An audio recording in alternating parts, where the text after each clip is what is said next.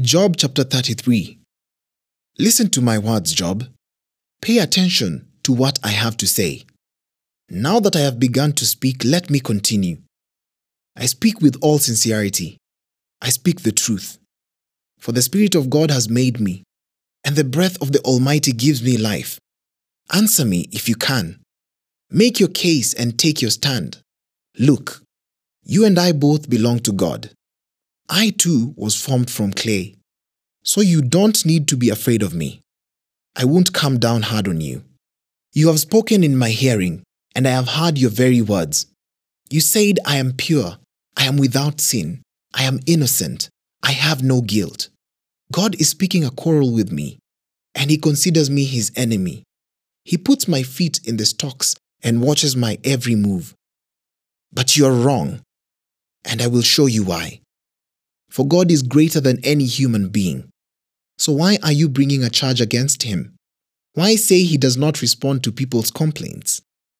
For God speaks again and again. Though people do not recognize it, He speaks in dreams, in visions of the night, when deep sleep falls on people as they lie in their beds. He whispers in their ears and terrifies them with warnings. He makes them turn from doing wrong. He keeps them from pride. He protects them from the grave, from crossing over the river of death. Or God disciplines people with pain on their sick beds, with ceaseless aching in their bones. They lose their appetite for even the most delicious food. Their flesh wastes away, and their bones stick out. They are at death's door. The angels of death wait for them. But if an angel from heaven appears, a special messenger to intercede for a person and declare that he is upright, he will be gracious and say, rescue him from the grave. I have found a ransom for his life. Then his body will become as healthy as a child's, firm and youthful again. When he prays to God, he will be accepted, and God will receive him with joy and restore him to good standing. He will declare to his friends, I sinned and twisted the truth, but it was not worth it. God rescued me from the grave, and now my life is filled with light. Yes, God does these things again and again for people. He rescues them from the grave so they may enjoy the light of life. Mark this well, Job. Listen to me, for I have more to say. But if you have anything to say, go ahead. Speak, for I am anxious to see you justified. But if not, then listen to me. Keep silent, and I will teach you wisdom. Job chapter 34. Then Elihu said, listen to me, you wise men. Pay attention, you who have knowledge. Job said, the ear tests the words it hears, just as the mouth distinguishes between foods. So let us discern for ourselves what is right. Let us learn together what is good. For Job also said, I am innocent, but God has taken away my rights. I am innocent, but they call me a liar. My suffering is incurable, though I have not sinned. Tell me, has there ever been a man like Job? With his thirst for irreverent talk, he chooses evil people as companions. He spends his time with wicked men. He has even said, why waste time trying to please God? Listen to me, you who have understanding. Everyone knows that God doesn't sin. The Almighty can do no wrong. He repays people according to their deeds. He treats people as they deserve. Truly, God will not do wrong. The Almighty will not twist justice. Did someone else put the world in His care? Who set the whole world in place? If God were to take back His spirit and withdraw His breath, all life would cease and humanity would turn again to dust. Now listen to me, if you are wise. Pay attention to what I say. Could God govern if He hated justice? Are you going to condemn the Almighty Judge?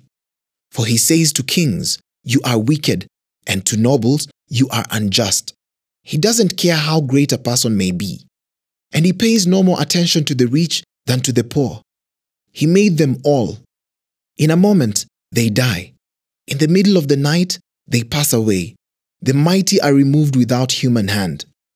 For God watches how people live. He sees everything they do. No darkness is thick enough to hide the wicked from his eyes. We don't set the time when he will come before God in judgment. He brings the mighty to ruin without asking anyone. He sets up others in their place. He knows what they do, and in the night he overturns and destroys them. He strikes them down because they are wicked, doing it openly for all to see. For they turned away from following him. They have no respect for any of his ways. They cause the poor to cry out, catching God's attention. He hears the cries of the needy. But if he chooses to remain quiet, who can criticize him? When he hides his face, no one can find him, whether an individual or a nation. He prevents the godless from ruling, so they cannot be a snare to the people. Why don't people say to God, I have sinned, but I will sin no more? Or I don't know what evil I have done, tell me. If I have done wrong, I will stop at once. Must God tailor his justice to your demands? But you have rejected him. The choice is yours, not mine. Go ahead, share your wisdom with us. After all, bright people will tell me, and wise people will hear me say. Job speaks out of ignorance. His words lack insight. Job, you deserve the maximum penalty for the wicked way you have talked. For you have added rebellion to your sin. You show no respect, and you speak many angry words against God. Job chapter 35. Then Elihu said, Do you think it is right for you to claim, I am righteous before God? For you also ask, what's in it for me? What's the use of living a righteous life? I will answer you and all your friends too. Look up into the sky and see the clouds high above you. If you sin, how does that affect God? Even if you sin again and again, what effect will it have on him? If you're good, is this some great gift to him? What could you possibly give him? No, your sins affect only people like yourself, and your good deeds also affect only humans. People cry out when they are oppressed. They groan beneath the power of the mighty. Yet they don't ask, where is God my Creator, the one who gives songs in the night? Where is the one who makes us smarter than the animals and wiser than the birds of the sky? And when they cry out, God does not answer because of their pride. But it is wrong to say God doesn't listen, to say the Almighty isn't concerned. You say you can't see him, but he will bring justice if you will only wait. You say he does not respond to sinners with anger and is not greatly concerned about wickedness. But you're talking nonsense, Job. You have spoken like a fool. Job chapter 36. Elihu continued speaking. Let me go on, and I will show you the truth. For I have not finished defending God. I will present profound arguments for the righteousness of my Creator. I am telling you nothing but the truth, for I am a man of great knowledge. God is mighty, but he does not despise anyone. He is mighty in both power and understanding. He does not let the wicked live, but gives justice to the afflicted. He never takes his eyes off the innocent, but he sets them on thrones with kings and exalts them forever.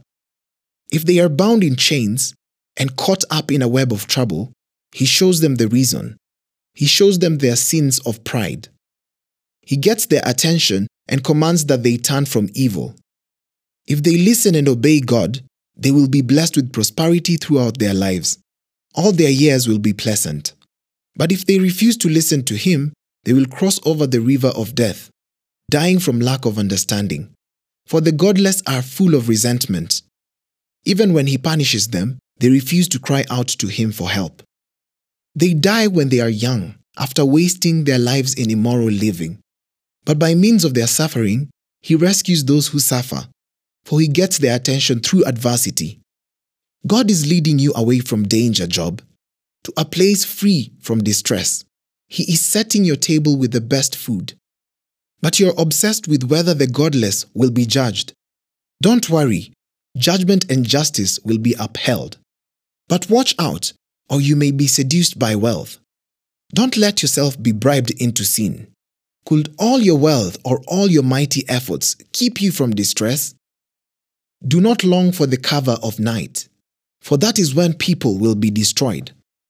Be on guard, Turn back from evil, for God sent this suffering to keep you from a life of evil. Look, God is all-powerful. Who is a teacher like him? No one can tell him what to do or say to him, "You have done wrong." Instead, glorify his mighty works, singing songs of praise. Everyone has seen these things, though only from a distance. Look, God is greater than we can understand. His years cannot be counted. He draws up the water vapor and then distills it into rain. The rain pours down from the clouds and everyone benefits. Who can understand the spreading of the clouds and the thunder that rolls forth from heaven? See how he spreads the lightning around him and how it lights up the depths of the sea. By these mighty acts, he nourishes the people, giving them food in abundance. He fills his hands with lightning bolts and hurls each at its target. The thunder announces his presence. The storm announces his indignant anger.